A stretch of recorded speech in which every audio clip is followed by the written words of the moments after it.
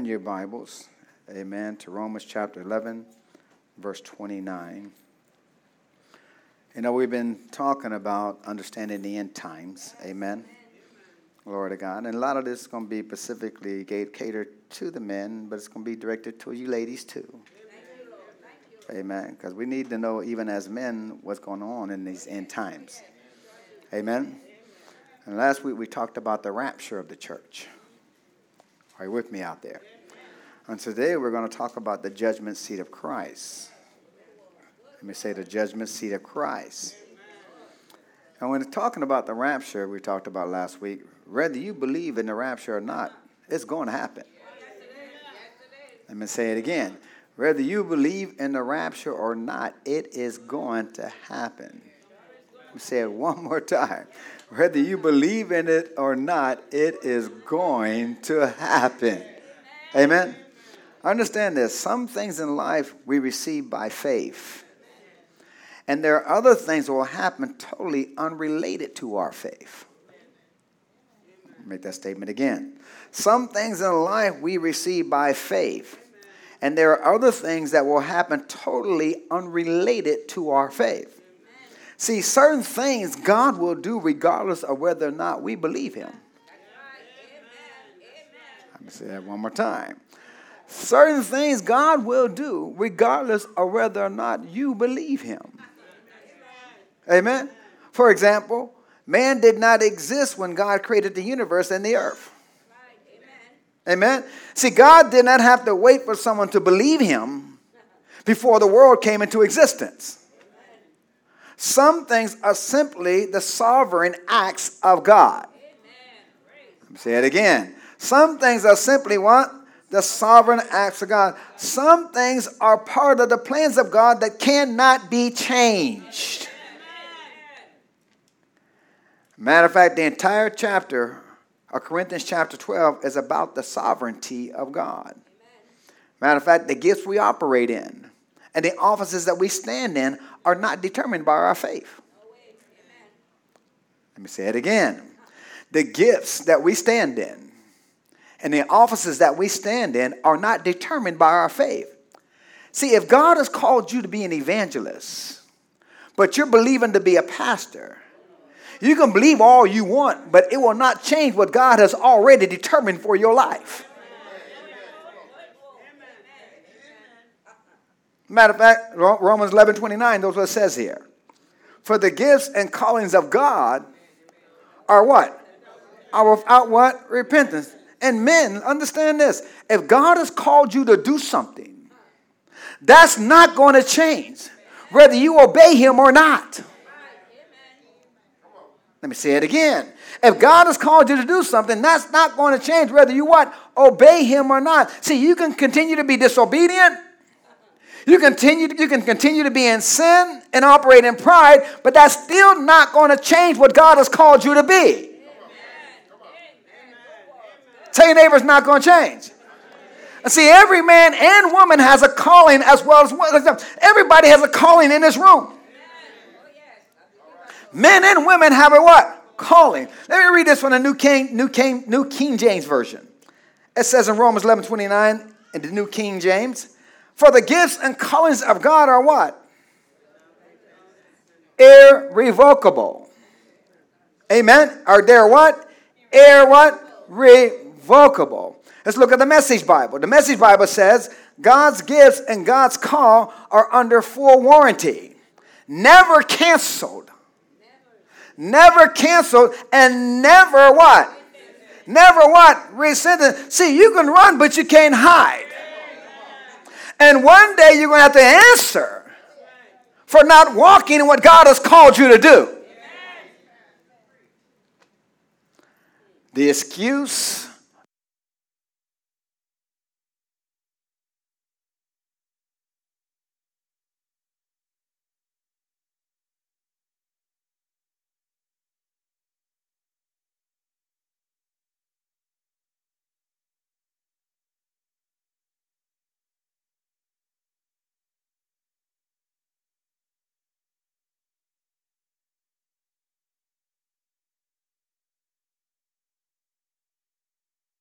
is still there. That is not going to change. God is not going to rescind your calling. Come on, say amen, somebody.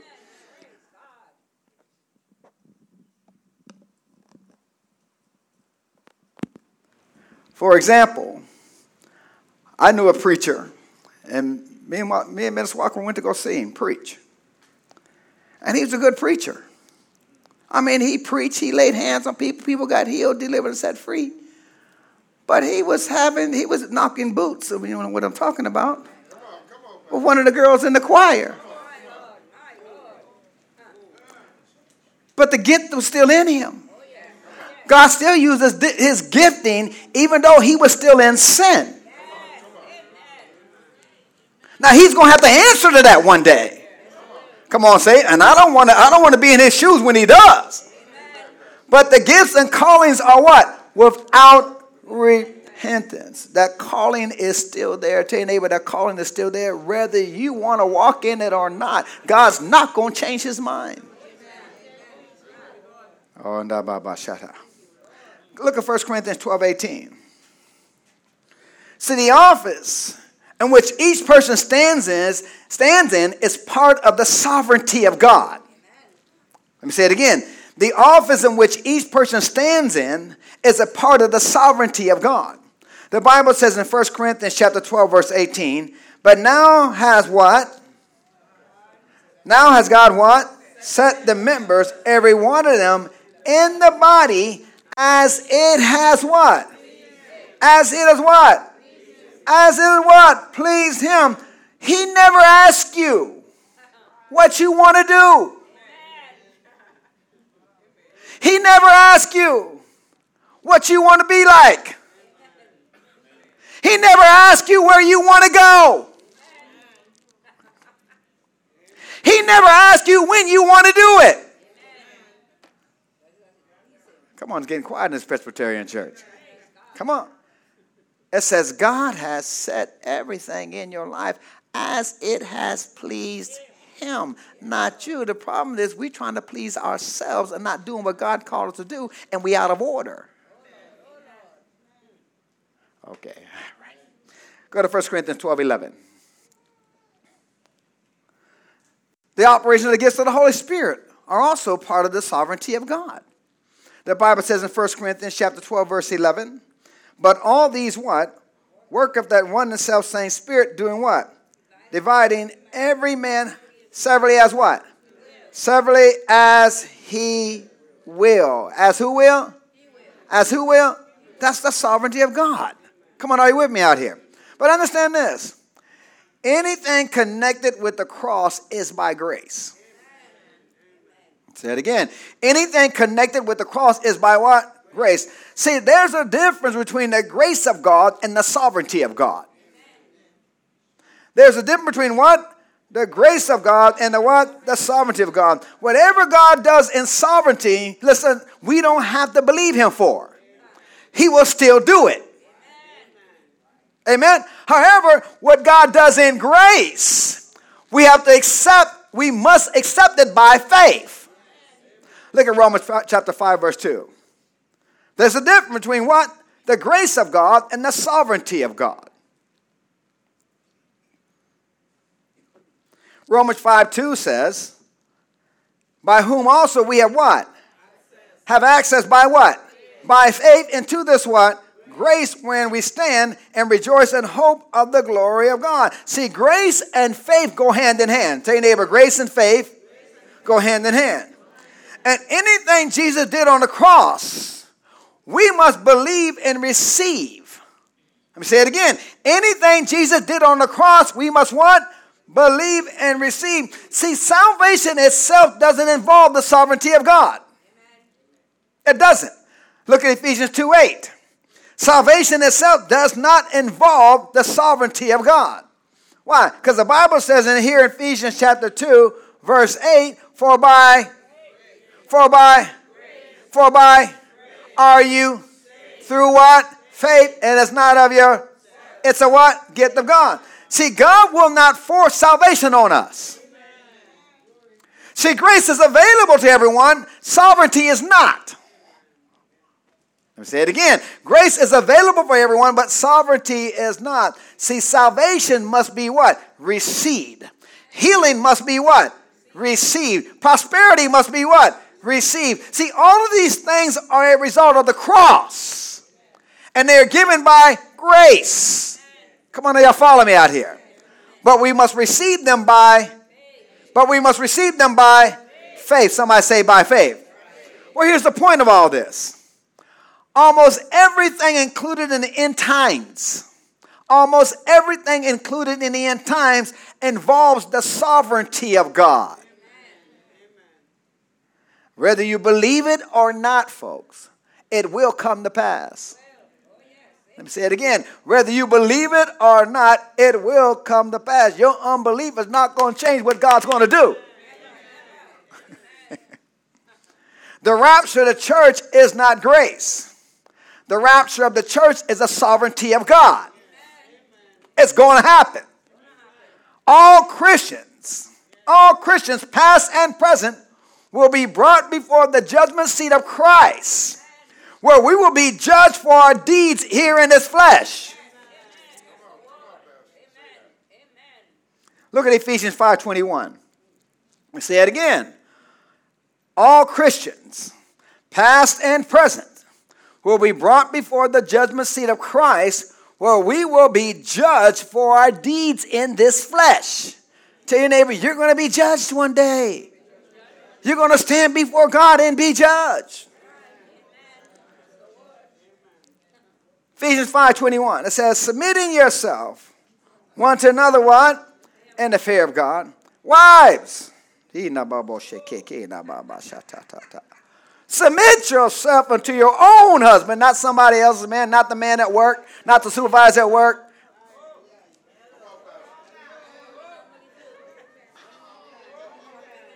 Come on, you show more respect to your man at work, your boss at work, than you do your husband.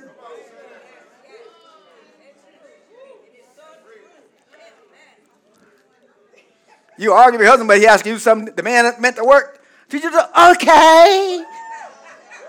Honey, can you do something? Do it yourself.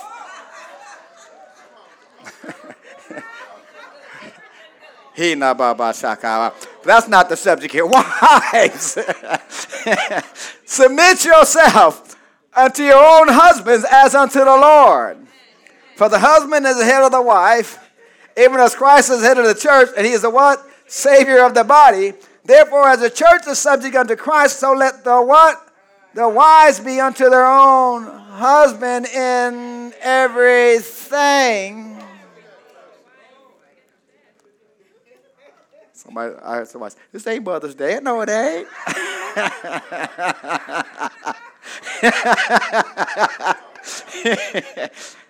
Husbands. Now, oh, hear that? Hear how the voice is raised up. Like they just waiting, anticipating for it to start talking about the husbands. This is Father's Day. Husbands, love your wives. Even as Christ also what? Loved the church and gave himself for it, that he might sanctify it and do what? Cleanse it with the washing of water by the word, that he might present himself for what? A glorious church, not having what? Spot or wrinkle or any such thing, that it should be what? Holy and without blemish. And this is the added one, verse 28. So ought men. So ought men to love their wives as their own bodies. And he that loveth his wife loveth himself. So if he don't love his wife, he don't love himself. So that's the problem, because he can't love you because he don't really love himself. Because if he loves his wife, he loves himself. If he doesn't love his wife, then he don't love him. Okay, y'all want me to keep going. Let's go back to verse 27. We're talking about the end times.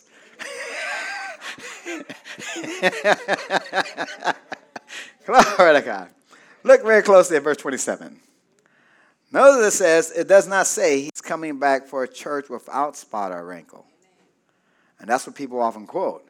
This verse says, he will present us to himself, a glorious church, without what? Spot or wrinkle. Without what? Spot or wrinkle. Okay, all right. I got to go back here because the Holy Spirit won't let me keep going. Verse 27, let's look at it again. Husbands, love your wives, right? Even as Christ also loved the church and gave himself for it. See, this is also teaching for single men. It's also teaching for what? Single men. Because it says here, as a single man, you're supposed to be learning how to be a husband. And it says here, husband, love your wives as Christ loved the church. If he ain't loving you while you're single, he ain't going to love you when you say, I do. And then it says that he might sanctify and cleanse it with the washing of the water word. If he ain't speaking a word over you, and he's just saying, baby, baby, baby.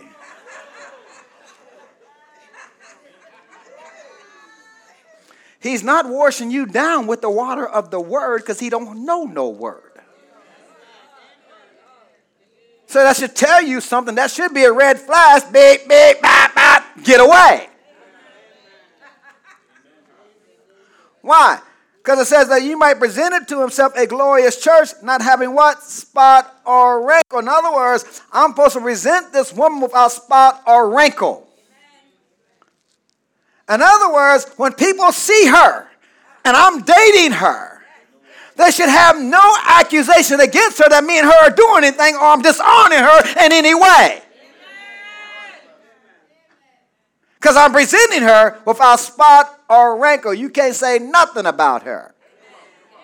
Because you ain't seen me going up her house at 9 or 10 and 11 o'clock at night. You ain't seen me come out the door at 4 or 5 o'clock in the morning. Oh, I'm preaching good in here. Because I'm honoring her. Come on, say amen, somebody. Why? Because I want to make everybody know that this woman is holy and without blemish. If that man ain't doing that, you got the wrong man. Because if there's any accusation against you, and people think you're doing something, the Bible says don't even have the appearance of evil. And if he's giving the people an impression that something's going on with you and him in a bad way, he has lost his calling when it comes to treating you like a woman.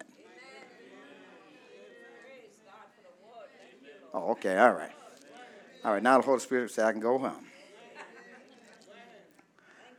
Once again, here in verse 27, it doesn't say he's coming back with a church without spot or wrinkle. It says here, he will present us to himself a glorious church without what? Spot or wrinkle. And see, we will not be without spot or wrinkle until Jesus presents us to himself at the judgment seat of Christ. Listen to me, folks, there is no such thing as a perfect church on this earth. And everybody's going from church to church to church trying to find this perfect church. Guess what? You're not going to find it because you just walked in the door. And you just made it imperfect when you walked in the door. Because you're not perfect. Once again, there's no such thing as a what? Perfect church on this earth. Come on, we will be going through sanctification process until the rapture. And if Jesus was coming back for a church without spot or wrinkle, the first thing we would have to do is we'd have to quit getting people saved. Because why? They come to Jesus with all their what? Spots and wrinkles. Why? Understand this. Sanctification is a process, folks. It usually takes years to get rid of the spots and wrinkles. Anybody found that out? Come on. And listen, even after that, they're never completely gone until the rapture. Have you ever found out that you've been saved for 20 years, you're still dealing with your flesh? Amen. And besides that, once again, we'd have to stop getting people saved because why? We're so busy working on ourselves, trying to get spots and wrinkles out of our own lives, we wouldn't have time to get somebody else saved. Come on, say amen, somebody. And see, Jesus is coming back for the church as it presently exists. And it's going to be filled with spots and wrinkles until what? Until he removes them at the judgment seat of Christ. Somebody say the judgment seat of Christ. Go to Romans chapter 14, verse 10. He's coming back for the church as it exists. Because you're not ever going to lose all your spots. Come on, ain't nobody in this planet right now walking perfectly. And if you say you are, I got a white line down here. Romans 14:10. Notice what it says here. But why dost thou what? Judge thy brother. Or why dost thou what? Say that not thy brother. For we shall. Tell your neighbor that includes you. We shall do what? Stand before the what? The judgment seat of Christ. Verse 11, for it is written, as I live, saith the Lord, every knee shall bow to me, and every tongue shall confess to God. So then every one of you, every one of us shall give account of himself to God. Every one of us. Say neighbor, every one of us. Then it says in verse 13, let us not therefore judge one another anymore. Come on, let us not what? Judge one another anymore. But judge this, rather, that no man put a what? Stumbling block or occasion to fall in his brother's way. Are you with me out here? Sometimes Christians do too much judging. Well, you don't have all the spots out of your life. How are you going to judge somebody else? Come on, say amen, somebody. Amen. Jesus is the judge. Leave the judging to him. But in verse 10, it says, we shall all stand before the what? The judgment seat of what? Judgment seat of what? Here in verse 10, the English word judgment seat is 2 words. But in the Greek, it's only 1 word. And that 1 word is bema. Somebody say bema. And that word bema in the Greek does not mean judgment. The word bema means rewards. It means what? Rewards. And see, this word would be better translated in English as the rewards seat of Christ. Somebody say the rewards seat of Christ. But let me explain the history behind this word. In the ancient world, the best games were found in Corinth and were equivalent to our Olympic Games in our day. Amen? And see, the Corinthians games were known throughout the entire world at that time. And as young men would cross the finish line, they'd be ranked by their places. First, second, third place, just like we have what? Gold, silver, and what? Bronze medal winners. Amen? Now, after crossing the finish line, what the winner would do, the winner would go to the bema, somebody say bema, and stand before it, and the king was seated on the bema. This was a what? It was a high elevated seat. And as the young man would come and stand before him, the young man's head was almost to the same level as the what? As the knees of the king. Come on, say amen, somebody. And as the winner stood before the king, what the king would do, the king would reach over and place a crown on his head. And the crown consisted of olive leaves. But what the crown represented is what's key. Are you with me out there? It meant when that crown was placed on his head because he was the winner, it meant that the man and his family were tax exempt for the rest of their lives. Oh, come on, say amen, somebody. It also meant they were also fed, clothed, and educated at the public expense for the rest of their lives. It also meant they were giving free room and board. and had permanent seats to the games for the remainder of their lives. Come on, say that's a pretty good prize. Come on, say amen, somebody. Turn to 2 Corinthians 5:8. So is it the what? Reward seat of what? Christ. Is where we will what? Receive what? Rewards. 2 Corinthians chapter 5, verse 8. It says, we are confident, I say, willing rather to be what? Absent from the body, and to be what? Present with the Lord. Wherefore we want labor, that whether present or absent, we may be what? Accepted of him. For we must all what? All what? Appear where? Before the what? Judgment seat of Christ. But listen to this now. That everyone may receive the things done in his body according to that he has done, whether it be good or bad. Listen, as good as life is, it can't compare to heaven, folks. But both good and bad Christians will be in heaven. Both good and bad Christians will stand before the judgment seat of Christ. See, all of us will go to heaven with good works. And all of us will go to heaven with some not so good works. And as we stand before the Lord, we will be judged for both good and the bad deeds that we have done. Isn't that what it says? Come on, isn't that what it says? Look at 1 Corinthians chapter 15, 51. We'll be judged for both good and bad deeds we've done, folks. 1 Corinthians chapter 15, verse 51. Once again, he says, behold, I show you a what? Mystery. We shall not all sleep, but we shall all be changed. We shall all be what? Changed. In a moment, in the twinkling of an eye, at the last trump, for the trumpet shall sound, and the dead shall be what? Raised incorruptible, and we shall be what? Changed. It says all will be changed and all will stand. All will be changed and all will what? Stand. Well, who are the all that will be changed?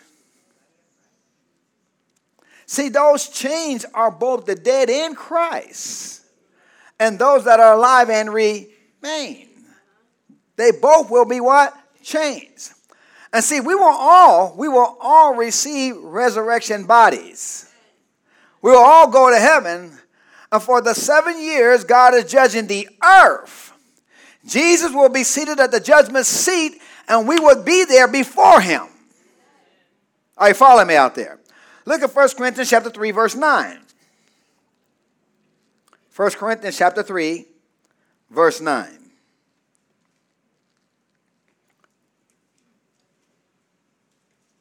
Are you there? For we are laborers together with God. You are God's what? Husbandry. And you are God's what? Building. According to the what? Grace of God which is given unto me as a wise master builder. He says, I have laid the foundation, and another buildeth thereon. But let every man take heed how he what? How he what? Buildeth thereupon. Now the word husbandry simply means garden. Somebody say garden. In other words, we are God's garden. And guess what? He's still working on us. And understand this. When you have a garden, you don't just plant something and forget about it. Come on, it takes work to have those prize-winning flowers. Come on, say amen, somebody. And you cannot plant flowers and just leave them, because why? The weeds will grow. And the bugs will come. Come on, are you with me out here? See, we are God's garden, folks. And God is still pruning us. Come on, he's still planting fertilizer. Come on, he's still killing bugs. Come on, he's still pulling weeds from our lives. What's God do? God is constantly caring for us. And this is why we as believers continue to do what? Grow and do what? And become stronger. Because why? He's caring for us. But this verse also says we are God's building. And he says it compares us to a what?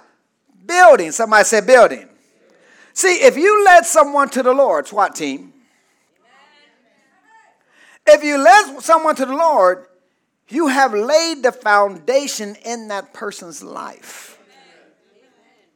See, the foundation is not you. You just simply did what? Witness to them. All right, follow me out here. And when they said yes to Jesus, you did your part in helping them lay a foundation for their lives. Verse 10 says, let every man take heed how he what? Buildeth thereupon. For other foundation can no man lay than that is laid, which is who? Jesus Christ. See, every one of the Corinthians Paul was addressing had accepted Jesus Christ under his ministry. And this is the reason he said, I have laid the foundation in your life, and that foundation is who? Jesus Christ. Look at verse 12.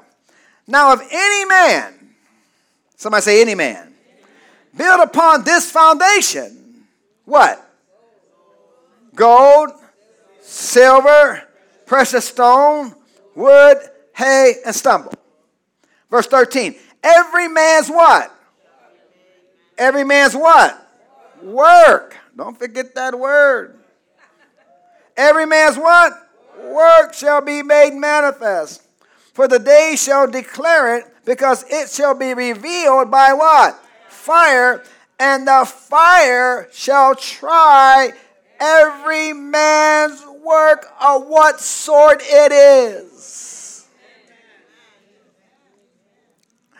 Each person in this room has two areas of life they are building, folks. One is called gold, silver, and precious stones. The other is called what? Wood, hay, and stubble. Notice verse 12, it says, if any man. If what? Any man. See, that's singular, folks. See, Paul did not call anybody by name, but he's addressing each individual. In verse 12, he says, now if any man do what? Build upon what? This foundation, gold, silver, precious stones, wood, hay, and stubble. Listen, there's no break between gold, silver, precious stones, wood, hay, and stubble. Tell your neighbor there's no break. And verse 12 doesn't say if one man builds on his foundation, gold, silver, precious stones, and another builds on that foundation, wood, hay, and stubble. See, every person has two piles. Tell your neighbor you got two piles. One is called wood, hay, and stubble. And the other is called what? Gold, silver, and precious stones, which are built on the foundation called who? Jesus Christ. Look at 1 Corinthians chapter 3, verse 1. Everybody has what? Everybody has what? Come on, you can say it. I mean, I'm looking at the lips, you know. Everybody has what? Two piles. 1 Corinthians 3, 1. And I, brethren, could not speak unto you as what? Unto spiritual, but as unto what? Carnal, even as unto babes in Christ. He said, I fed you with milk and not with meat. For hitherto you were not able to bear it, neither yet now are you able. He says in verse 3, for you are yet carnal. For whereas there is among you what? Envy, strife, divisions. Are you not carnal? And walk as men? Another translation, walk as mere men. Now, to identify how we accumulate gold, silver, and precious stones, wood, hay, and stubble in our lives, let's imagine a circle. Somebody say, imagine a circle. Come on, do you see the circle? Do you imagine the circle? Put your imagination where God gave you imagination for a purpose. Come on. Amen. Inside the circle represents being in fellowship with God. Outside the circle represents being out of fellowship. Amen. In fellowship, you are spiritual in verse 1. Isn't that what it says? Verse 1, it says, "Brethren, I could not speak unto you as spiritual." In fellowship, you are what? You're called spiritual. Out of fellowship, you're called carnal. Verses 1 through 3. Carnal is mentioned 3 times in those 3 verses. All right, follow me out here. The question is, how do we get out of fellowship with God? It's real simple. Tell your neighbor, it's real simple. It's called sin. It's called what? It's called what? Sin. Come on, we don't have to get deep. It's called what? Sin. That's how we get what? Out of fellowship with God. Well, how do we get back into fellowship? 1 John 1:9. If we what? Confess our sins, he's faithful and what? Just to forgive us of our sin and cleanse us from what? All unrighteousness. Now I'm back in the circle again. See, when you're in fellowship with the Lord, you produce good works, which is gold, silver, and precious stones. When you're out of fellowship, carnal, and under the control of your flesh, what do you produce? You produce what is called wood, hay, and stubble. See, 2 people can come to church, and one may be carnal, and one may be spiritual. The carnal person may give $100 in the offering, and the spiritual person may only give $5. Now, in this example, the carnal person who gave the $100 will receive wood, hay, and stubble for his giving. But the spiritual person will receive what? Gold, silver, and precious stone. Now, it's important not to confuse sin with wood, hay, and stubble. See, God will forgive sin. But the wood, hay, and stubble you accumulate while you're in sin will be judged. Let me say it again. The wood, hay, and stubble that you accumulate while you're in sin will be what? Judged. See, whether you're fasting, whether you're praying, whether you're giving or doing anything other that we deem spiritual, if you do these things while in sin, it's called empty works. Oh, let me say it again. Whether you're fasting, whether you're praying, whether you're giving, or doing anything that we deem spiritual, if you're doing these things while you're in sin, it's called empty works. And see, sin not only includes outward sins that we see, it also includes those inward sins such as jealousy, bitterness, envy, strife.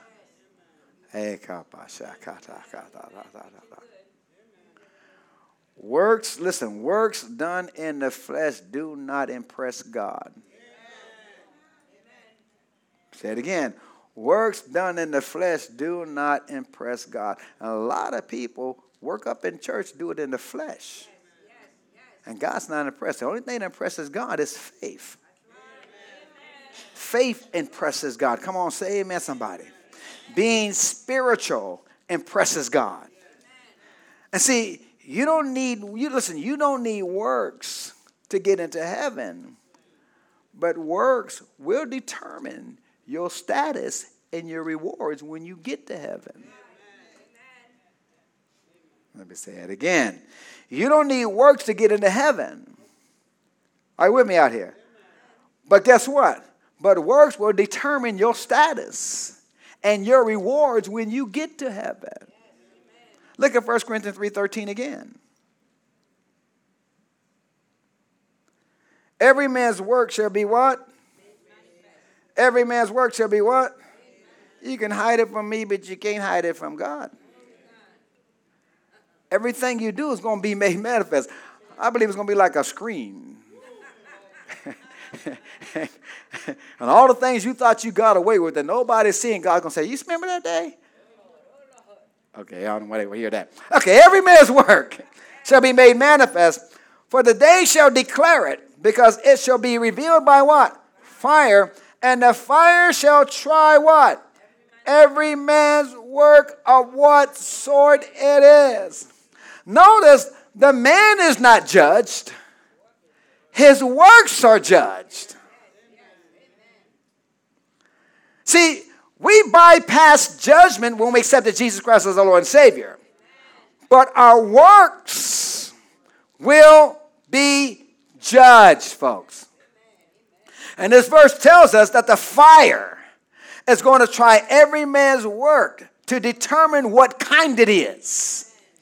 And when the fire descends, the wood, hay, and stubble will be what? Burned up. Somebody say burned up. But when the fire hits the gold, silver, and precious stones, guess what? They will not be destroyed. Instead, the fire will purify them. The fire will do what? It will burn up the wood, hay, and stubble before you receive your rewards. I'm saying it again. The fire will burn up the wood, hay, and stubble before you what? You receive your rewards. You'll be rewarded. Listen, you will be rewarded for what is left. The gold, silver, and precious stones. You're rewarded for what? For what is what? What is what? Left. Look at 1 Corinthians 3:14. It says, if any man's work abide, which he has built thereupon, he shall what? He shall what? Receive a reward. If any man's work shall be burned, he shall what? He shall what? But he himself shall be saved, yet so by what? By fire. What are these verses saying? After the fire comes down, each person will be rewarded for anything left. The gold, the silver, and the precious stones. Now the question is, now what if nothing is left? After the fire burns up everything. What if the person has no gold, no silver, and no precious stones? It says there that person will be in heaven, which is wonderful in itself. Come on, say amen, somebody. But he will receive no rewards. Somebody say none. Come on, say none, yeah. Now understand this, receiving rewards doesn't mean you have to go run off to a remote country. Come on. It doesn't mean you have to go out every day and feed the poor. Are you following me out here? Sometimes we think of good works. Amen. When we think of good works, we think of some mega good deed that we got to do. Are you with me out here? The Bible says if you give a cold cup of water in his name, you receive a proper reward. See, the size of the deed is not important, folks. What is important is the motive behind what you do. There's a lot of people doing a lot of good things, but a lot of them have motives.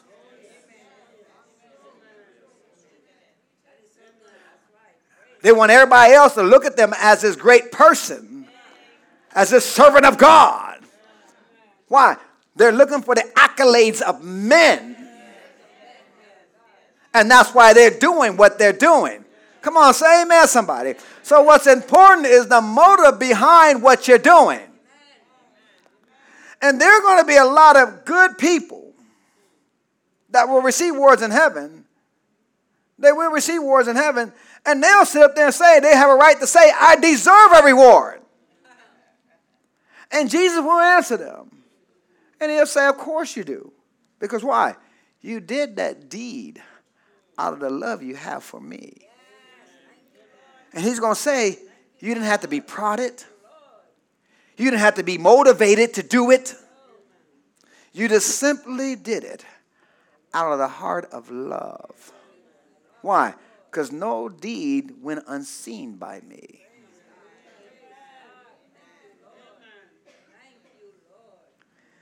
Look at 1 Corinthians 15:41.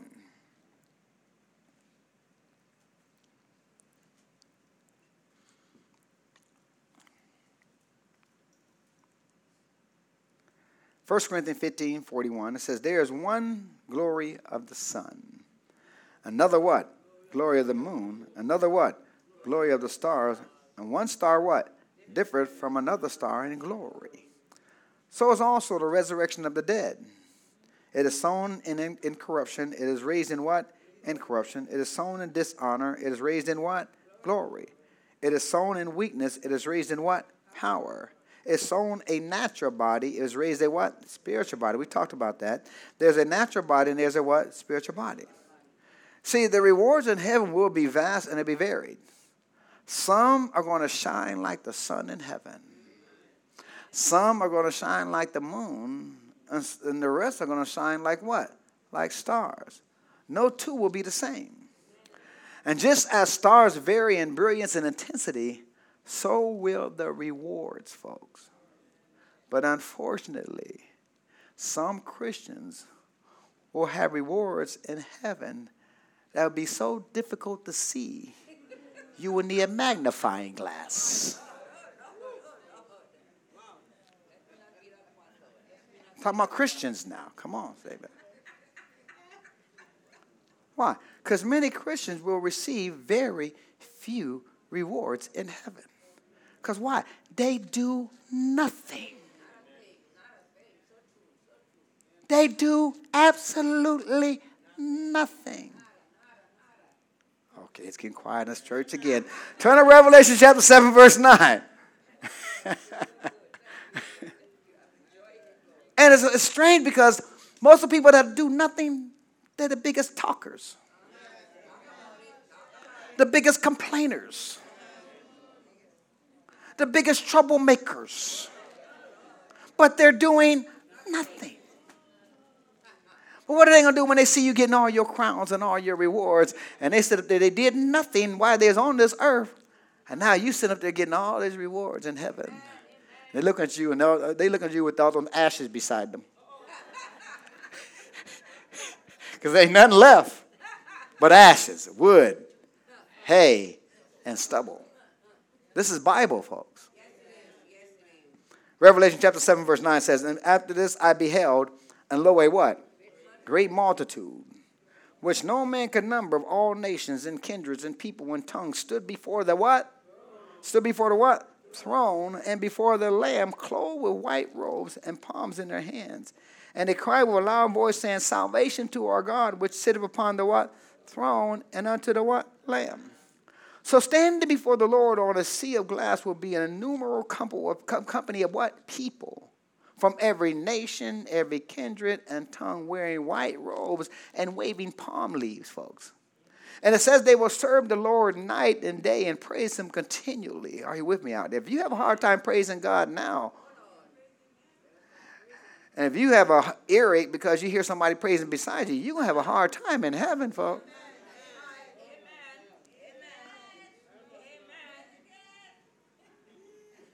Because they praise God what? Continually. And they're going to be shouting because they're in heaven. Are you with me out there? And there's also going to be a group around the throne called elders. And they're not only going to have white robes, folks. They're going to have kingly robes, crowns, and scepters. And the Bible says they will rule and reign with Jesus Christ. And I don't know about you. I don't want to just make it into heaven. I don't want to just barely creep in. Come on, say amen. Somebody, anybody like me, I don't want to just make it into heaven. See, those who rule and reign with Jesus, listen to me now, those who rule and reign with Jesus are those who spent time in prayer. Those that walked by faith. Those that attended church. Those that witnessed to those around them. Come on. They will have an abundant entrance into heaven and a grand entrance into heaven. They'll go in with palms waving. Come on, say amen, somebody. Last scripture. Go to 2 Peter chapter 1, verse 10. I don't want to just step into heaven. I don't want Jesus to look at me and just say, well, you made it, huh?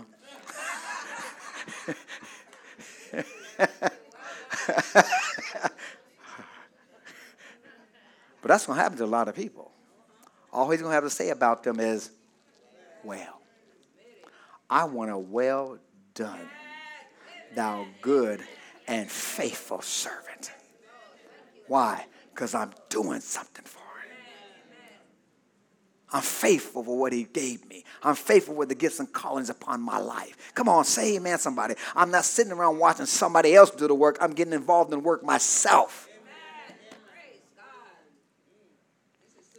2 Peter 1:10 says, wherefore the brethren, giving what? Give diligence what? Give diligence to make your what? Let me say it again. Give what? Diligence to make your what? Calling and election what? Sure. For if you do these things, you shall never fall. For so an entrance shall be ministered unto you abundantly in the everlasting kingdom of our Lord and Savior Jesus Christ. Wherefore I will not be negligent to put you always in remembrance of these things, though you know them. Because maybe somebody sitting up here, I already knew all that. Okay, let me see your works. And be established in the what? Present truth. See, that abundant entrance will occur at the what? Judgment seat of Christ. The reward seat of Christ for 7 years following the rapture of the church. It will occur as we stand before him to receive our rewards for the good works we have done. And sometimes those good work is just simple obedience. Come on. Doing what God called you to do. And once again, not sitting around, standing around, watching everybody else expecting to be served and not serving anybody yourself. And it's time for some of you to start working on some good works for God. Okay, amen. It's time for some of you to start working on your rewards. Come on, it's time to start working on your rewards. Where? In heaven, folks. With a what? With a loving heart. And stop treating what you do for God, those of you who are working. Stop treating what you do for God like a job. Sometimes you do more for your job or your business, and you make excuses that I'm doing it for my family. No, you're not. God is only going to look at what you've done for him with a loving heart. He ain't looking at all that other stuff that you claim you're doing for everybody else. Come on, say amen, somebody. And everything you do for you is nothing but wood, hay, and stubble. Everything you do with the right motive of God is going to be what? Gold, silver, and precious stones. Are you following me out here? All heads bowed, eyes closed in prayer.